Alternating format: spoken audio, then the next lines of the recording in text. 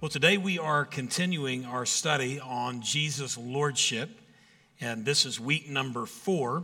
The title of the series is just simple: Jesus is Lord, and our hope is to create clarity around that topic so that you understand what it means and how it applies to your life, and then it cultivates a sense of courageous conviction. So that while others might fold in their faith under cultural pressure, my hope is us being convinced that Jesus is Lord. We'll be able to stand firm in that fact and have unwavering allegiance to Jesus as Lord of our life. Now, when you look at the early church, you could see that kind of radical faith and radical commitment because they were convinced that Jesus was Lord, and they were able to stand in the face of severe persecution. So we took a look a few weeks ago at just the simple preaching in the early church. We preached that Jesus Christ is Lord. So let's kind of circle these words and kind of rehash what we know. One is that Jesus points us in the direction of his humanity, but also his mission. The name Jesus means God saves, and so Jesus was born of a virgin, sent to earth with a singular mission, that is to seek and save the lost. We preach Jesus. Look at Christ. That word means Messiah. It points to his divinity and his authority. So we believe Jesus is the Son of God. He is the Christ. He is the Messiah. He is God in flesh. He is the personification of that Old Testament name for the Lord, the I Am. He's the great I Am, the full embodiment of God. We preach Jesus Christ. Notice this, that he is Lord. The word Lord means sovereign, almighty, in control, powerful. So putting those together, who Jesus is, he's God, and also what he has done entitles him to be the Lord, and more personally, to be my Lord and to be your Lord. On the basis of who he is, what he's done, he has the right to tell us what to believe. Jesus as Lord means he can tell us how to parent our kids. Jesus as Lord means that he can dictate our steps to our career path. Jesus as Lord means that he can tell us who to vote for. Jesus as Lord means that he can tell us what to do with our body. Jesus is Lord. Now, there are a lot of people who say, well, I want Jesus to save me. I want to go to heaven when I die. But in terms of being in control of my life, let's not get crazy. I want to be in control of my own life. Well, that's a problem. It's a problem. Because Jesus has earned the right to be Lord, and he must be the Lord of every Christ follower's life. 1 Peter chapter 3, verse 15, we found this out in week number 2. It says we must, look at that, we must worship, we must honor, we must recognize Christ's place as being the Lord of our life. That means that Jesus must be the Lord of your dating life. He's got to be the Lord of your home life. He has to be the Lord of your habits. Listen to this. He's even got to be the Lord of your hurts. You're going to go through stuff in life. You're going to have some disappointments. And if you decide you're going to be in control of your hurts, you know what it'll do? You'll drive yourself into a ditch of despair. But when Jesus is the Lord of your hurts, he can deal with it and he can heal the pains of your life. You got to let the Lord be the Lord over your wounds. He's got to be Lord of all of your life because that's who he is. He's the Lord. Now, here's the core understanding that we want to make sure we have in our minds. We're on the same page as we take steps forward in this series. You've got to know that Jesus, listen, he is God. He's earned the right to be your Lord. So you got to recognize and you got to surrender to his place in your life, every area, like his lordship, his authority over every area of your life. Now, last week we started to drill down into some specific ways that Jesus expresses his lordship where it affects our life. We talked about the fact Jesus is our Lord. He's our Lord, not just my Lord, not just your Lord. He's our Lord. There's a lot of us in Jesus. Come on, y'all. I worked really hard on that this week. I got to have a little more than that. So his lordship is not just, listen, it's not just a personal thing. It's also a corporate thing. He's Lord of all of us. The New Testament talks about serving our Lord and the cross of our Lord Jesus, the kingdom of our Lord, the mercy of our Lord. All those descriptions give us this community sense of how his lordship covers us, it connects us, and there should be a commitment in our life to want to be a part of one another because Jesus is our Lord. Now, today we're going to talk about the Lord of the harvest. The Lord of the harvest. And here's what I want to seed into your mind. I want you to be interested in coming to this conclusion from the message, and that is engaging in the work of the Lord. Because he's the Lord of the harvest, I want you to consider engaging in the work of the Lord. Take your Bible, turn with me to Matthew chapter 9. Matthew chapter 9, first book of the New Testament, Matthew chapter 9. We're going to focus on verses 35 through 38. I do want to give you as a faith family, a church family, just a shout out. Thank you for all the ways in which you have shown tremendous grace and compassion to my wife. We had my mother-in-law's funeral on Friday, and all the ways that you sent cards, emails, calls, flowers, just it really meant a lot to her. And so we continue to pray for you, Mama Jill, as you walk through this season of grief. Matthew chapter 9. Verse 35, we're going to start reading. It says, Jesus went through all the towns and villages, teaching in their synagogues, proclaiming, look at this, the good news of the kingdom and healing every disease and sickness. I want you to put your eyes on that phrase, the good news of the kingdom. That's what he was telling people. That's what he's talking to people about, the good news of the kingdom. You say, well, what is that?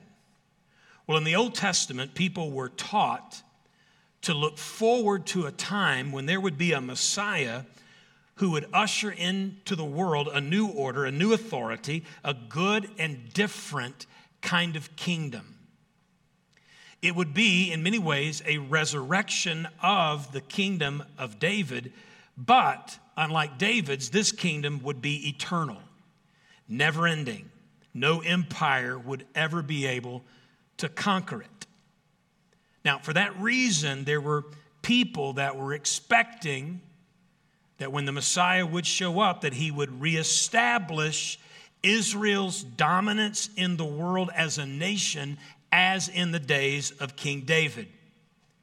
With the most immediate consequence of that being that the Messiah would uproot and overthrow the Roman Empire who had taken over Israel and now were asserting its government agenda, its morals, its military might on the people of God, and understandably, they hated it. Hated it.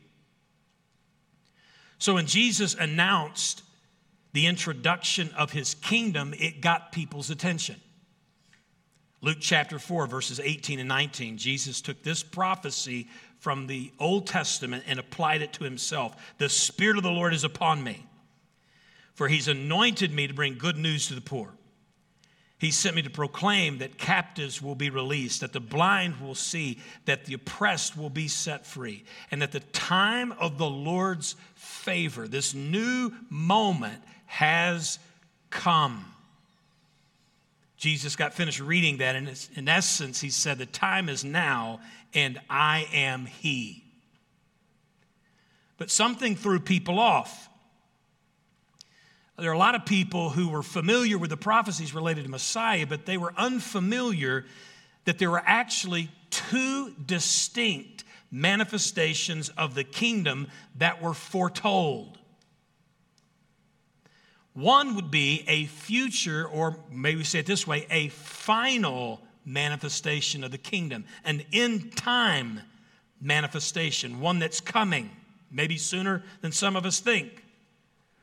And with that manifestation, the Messiah will establish, listen to this, a full, earthly, and eternal version of his rule. And so as you think about that, we take hope in the fact Jesus is coming back someday. And when he does, he's going to establish this full kingdom on the earth. When he returns, he will deal with every evil and he will vanquish every foe. And the Bible says every knee will bow and every tongue will confess that Jesus Christ is Lord. And as he returns, the Bible says he will wipe away every tear from their eye. There'll be no more death, no more sorrow, no more crying, no pain. All these things are gone forever. Now, that's what people were expecting when Jesus first appeared. They were expecting the final version of the kingdom, not realizing that it was prophesied that there would be a first and a final. Now, in the first manifestation of the kingdom, there is a priority, an emphasis placed on things that are internal, not external. So Isaiah writes this in Isaiah 52. He will startle many nations. People aren't ready for this. Kings will stand speechless in his presence. Like, what would catch people so off guard about the manifestation of Jesus? Isaiah 53, nobody saw this coming. He was despised and rejected, a man of sorrows, acquainted with deepest grief. Our weaknesses he carried. It was our sorrows that weighed him down. He was pierced for our rebellion, crushed for our sins. He was beaten so we could be whole. He was whipped so we could be healed. All of us, like sheep, have strayed away. We've left God's paths to follow our own, yet the Lord laid on him the sins of us all. See, Isaiah foretold that there would be a demonstration of the kingdom that would first come, listen to this, with a spiritual priority over everything else. Jesus would be a suffering servant before he would return as a warrior. And so people weren't aware of that, and so they were confused when Jesus offered no calls to overthrow the Roman Empire. He organized no political action committees. There was no military command in Jesus' first appearing. There was just simply a priority on the condition of the heart, dealing with the damaging effects of disobedience, of ignorance, of rebellion, of mistakes, all the ways that constitute living apart from God. Jesus made a point of emphasis on the heart. But people didn't get it because they were looking for a different kind of Messiah. Not even Jesus' cousin, John the Baptist, who baptized Jesus. And when he did, he said, "Hey, y'all, he's coming. Like, it's here. Look out. He's coming." But not even John got it. In fact, he sent messengers to Jesus and said, ask him this, are you the Messiah we've been expecting? Or should we keep looking for someone else? Are you it? Because you don't look like it. You don't act like it. Jesus told him, go back to John and tell him what you have heard and seen. The blind see, the lame walk, the lepers are cured, the deaf hear, the dead are raised to life, and the good news is being preached to the poor. In other words, Jesus said all of these manifestations of miracles that I'm performing, they are giving you a hint. They are pointing you in the direction of what I'm about right now, which is mankind's ultimate problem, which is his heart. The issue is not which party is in control in Congress. It's who's in control of your heart now. That's where Jesus is aimed. But people were like confused. So in Matthew chapter 9, the same chapter we read from earlier, there's this moment which illustrates the priority that Jesus is looking for right now, which is the heart. Group of people brought to Jesus a paralyzed man. And Jesus said to the man, seeing their willingness to come to Jesus, he sees him and says, "Be encouraged, my child. Your sins are forgiven." Now, if you read the account, nobody's saying anything about sins. They're just coming to help her friend walk again. And yet Jesus, when he saw him, said, "Your sins are forgiven." Everybody was like, "What? Huh? Does he think he has the authority to forgive sins?" And so Jesus, in answering kind of their curiosity, he said, "Is it easier to say your sins are forgiven or stand up and walk?" Seems to me it's kind of easier, your sins are forgiven. Hey, you're forgiven. Hey, you're forgiven. That seems pretty easy when compared to get up and walk. So Jesus says, just so that you'll know that I have the power and the authority to deal with the most significant issue, which is the heart, he looked at the man and said to him, "Stand up, pick up your mat and go home." And the man jumped up and went home. Because the priority of Jesus in his coming, his kingdom, his work right now is focused on the priority of people's hearts. Is Jesus Lord in your heart? That's where he's aimed. That's what has his attention right now. Verse 36. When he saw the crowds, he had compassion on them because they were harassed and helpless like sheep without a shepherd. The word compassion means to be stirred. It means to feel something really deep. The word is actually the same word we use for the word spleen. It means gut level, like to feel something at the gut level. Well, what did he feel? Why did he feel compassion for the crowds? What about the crowds drew his compassion? Well, they were harassed and helpless. What does that mean? Literally, the words are torn and trashed. People were torn up. They were messed up. They were jacked up. And they were being treated like the trash, just thrown out. Jesus looked at people. He looked at the crowds and he had compassion because he could see how people's choices and decisions had trashed their life. He could see how the devil was at work jacking up people's life, messing them up. He could see how the Roman Empire was traumatizing and terrorizing people. He could even see how religious leaders in his day had no interest in the people. They were only interested in themselves. People were torn up and they were trashed. It got his attention. It moved his heart. Why? Because that's where he's focused right now. Is on people and their lack of wholeness and experiencing his wholeness. Earlier in Matthew, in chapter 4, it details what these crowds kind of looked like that came to Jesus. It says people began bringing everyone who was sick. If they were demon-possessed, epileptic, paralyzed, sick, diseased, he healed them all. Large crowds followed him wherever he went.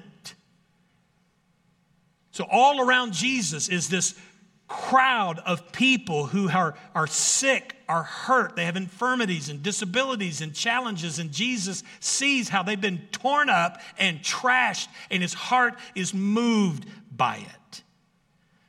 Now, I'm going to challenge you in the next few seconds to just change some of the things that you sometimes have thought when you've read passages about Jesus healing people. Because sometimes when we read how he heals all the diseases, I think there's some kind of preset in our mind where we imagine Jesus doing that in a way that's very impersonal and almost reduces him to like an ATM machine dispensing healing. You love that. Or we've seen people on television, like religious faith healer types that are very dramatic. And we may even think of Jesus as kind of, acting like those guys and just,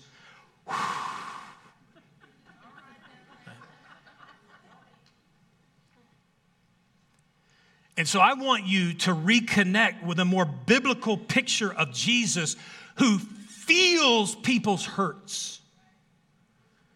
He's not impersonal. He's not distant. He's not just blowing on people. He's actually standing beside them, feeling their distress. He's listening to their story. He's touching their wounds. He's sobbing with them when they feel the release of their burdens.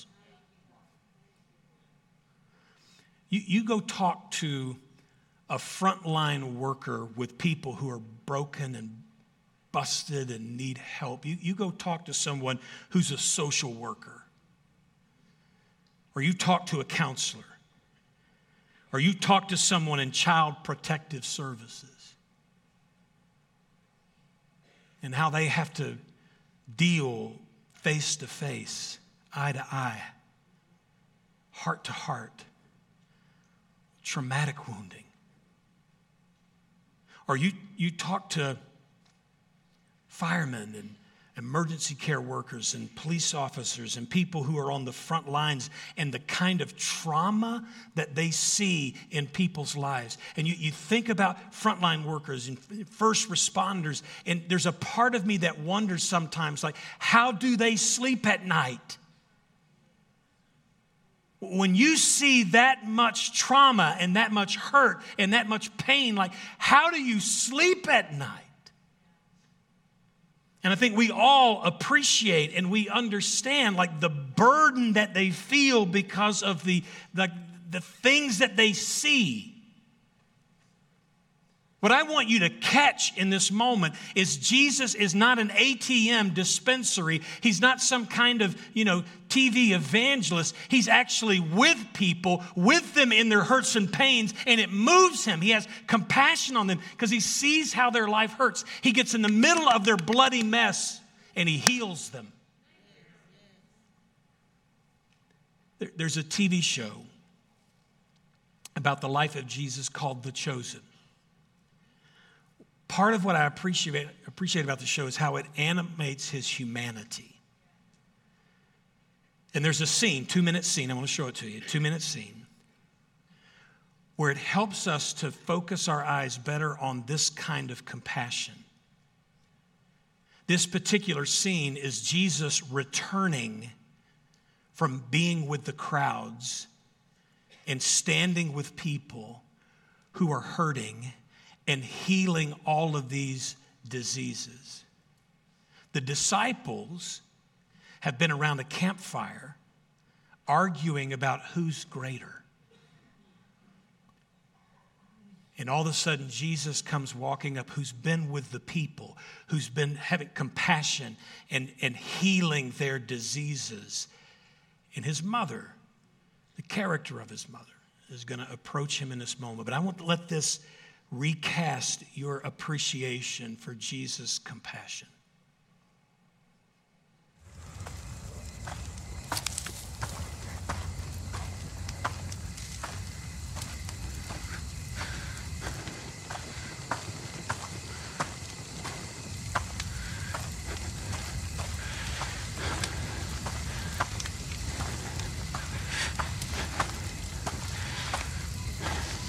Good night.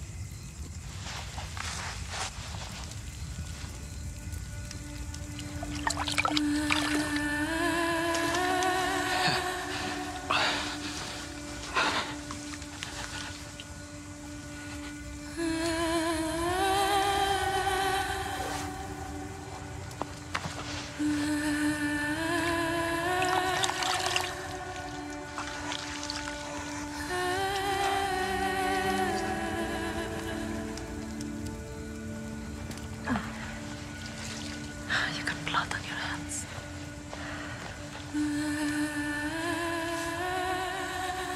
One more. There we go. I'm a mess. Good. What would I do without you, Ima? Get some sleep. Okay. I'm so tired.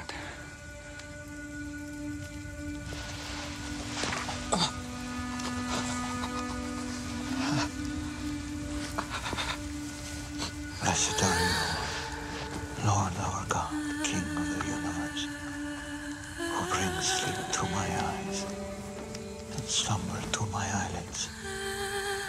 May it be your will, Lord my God, and God of my ancestors, that I lie down in peace, and that I arise in peace. Compassion. Compassion. Verse 37, he said to his disciples, the harvest is plentiful. There's a lot of hurting people, but the workers are few. There are people that'd rather sit around a fire and debate while people are hurting. Ask the Lord of the harvest, therefore, to send out workers into his harvest field. The term send out is probably better translated thrust out, because there's a sense of urgency embedded in the request. Pray that the Lord of the harvest will thrust out workers. F.D. Bruner writes this about the urgency of asking God to thrust out workers. He says it could refer to workers who are already in the field, who need to have a fire lit under them to thrust them out of their comforts into the world of need. Yes, pray for the Lord of the harvest to send out workers, because there's a lot of hurting people. But maybe also, not only pray, we should feel a little heat on the seat to be engaged in the work of the Lord. You say, well, how? How can I do that? I'm glad you asked. 3 words I want you to take in today in your response to Jesus. If he's Lord, come on. If he's Lord of your life, if he's the Lord of the harvest, here's 3 words I want you to take in. See, seek, and send. See, seek, and send. First word, see. Seeing is about being sensitive enough to see what Jesus sees around you. If he's the Lord of your life, he's going to help you notice and see what he sees. And then he's going to stir you with his compassion for what you see. God help us if we see what he sees and then just walk away. He's the Lord of the harvest. He sees. He wants us to see, and he wants to stir our hearts. Seek. Seek. Seeking is about being proactive to find ways that we can engage in the participation of his work. Notice that. Seek. It requires some initiative. It requires some effort on our part to see how can I get involved in his work. 1 Corinthians 15:58 says, so my dear brothers and sisters, be strong and immovable. Watch this. Always work enthusiastically for the Lord. You say, well, I'm not a pastor. That's all right. You don't have to be. These brothers and sisters weren't either. And yet they were directed to find their place to work enthusiastically for the Lord. Look at this. For nothing that you do for the Lord is ever useless. You ever feel like stuff you do is useless? Some of the things you do every day in the routine of your life and your job, you ever just, vanity, all is vanity. Well, guess what? You got an opportunity to be a part of something that's not vain. And it's not empty. And it's not useless.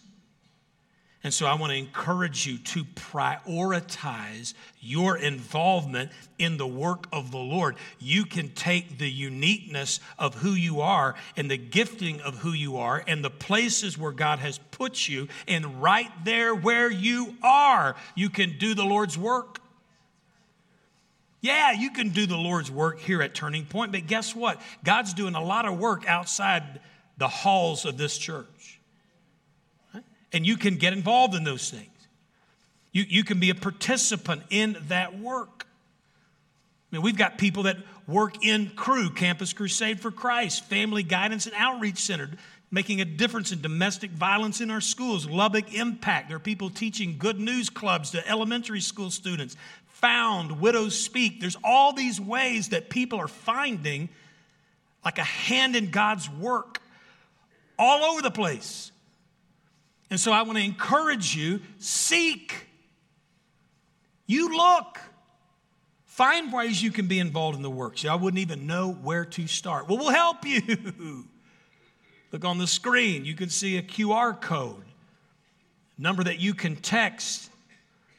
We will work with you personally to help you take a step in the direction of finding a place where you can participate in the work. Again, in our house or somewhere else, it doesn't matter. Just be involved in his work. See what Jesus sees. If he's the Lord of the harvest, you got to see what he sees. And then you got to seek. How can I participate? Third word, send. That's all about participation as it relates to support and blessing. Sometimes people will say, well, I can't really do a whole lot, but, I can give. Hang on. That's a lot. Don't down talk that. We've got ministry partners in the field every day. It takes resources to do what they do. And the great thing about you blessing and supporting is, watch this, you can actually go without going by sending. You can actually speak without speaking by sending. Listen to what Jesus said. This is Jesus, Matthew 10:41. If you receive a prophet, if you're good to a prophet, if you bless a prophet, if you receive them, if you welcome them, if you support them, if you receive a prophet as one speaks for God, you'll be given the same reward as a prophet. Are you seeing that? And so having like open hands, you're open to the Lord. I want to receive everything that the Lord has to offer me, but I want to keep my hands open and not clench on what God gives me. I want to keep my hands open so that I can receive openly and then send openly. Support and bless. Some of you go like, yeah, man, I knew it'd kind of come around to money. Listen, you don't have to give a dime in this house. All right? We're glad to receive it, but you don't have to do that. Give it somewhere else, but don't be a person who closes their fist on God's goodness. Man, have an open hand and send. Bless. Send. It's a hard practice. But man, there's no other stride that puts you in touch with the Lord of the harvest, like seeing and seeking and sending.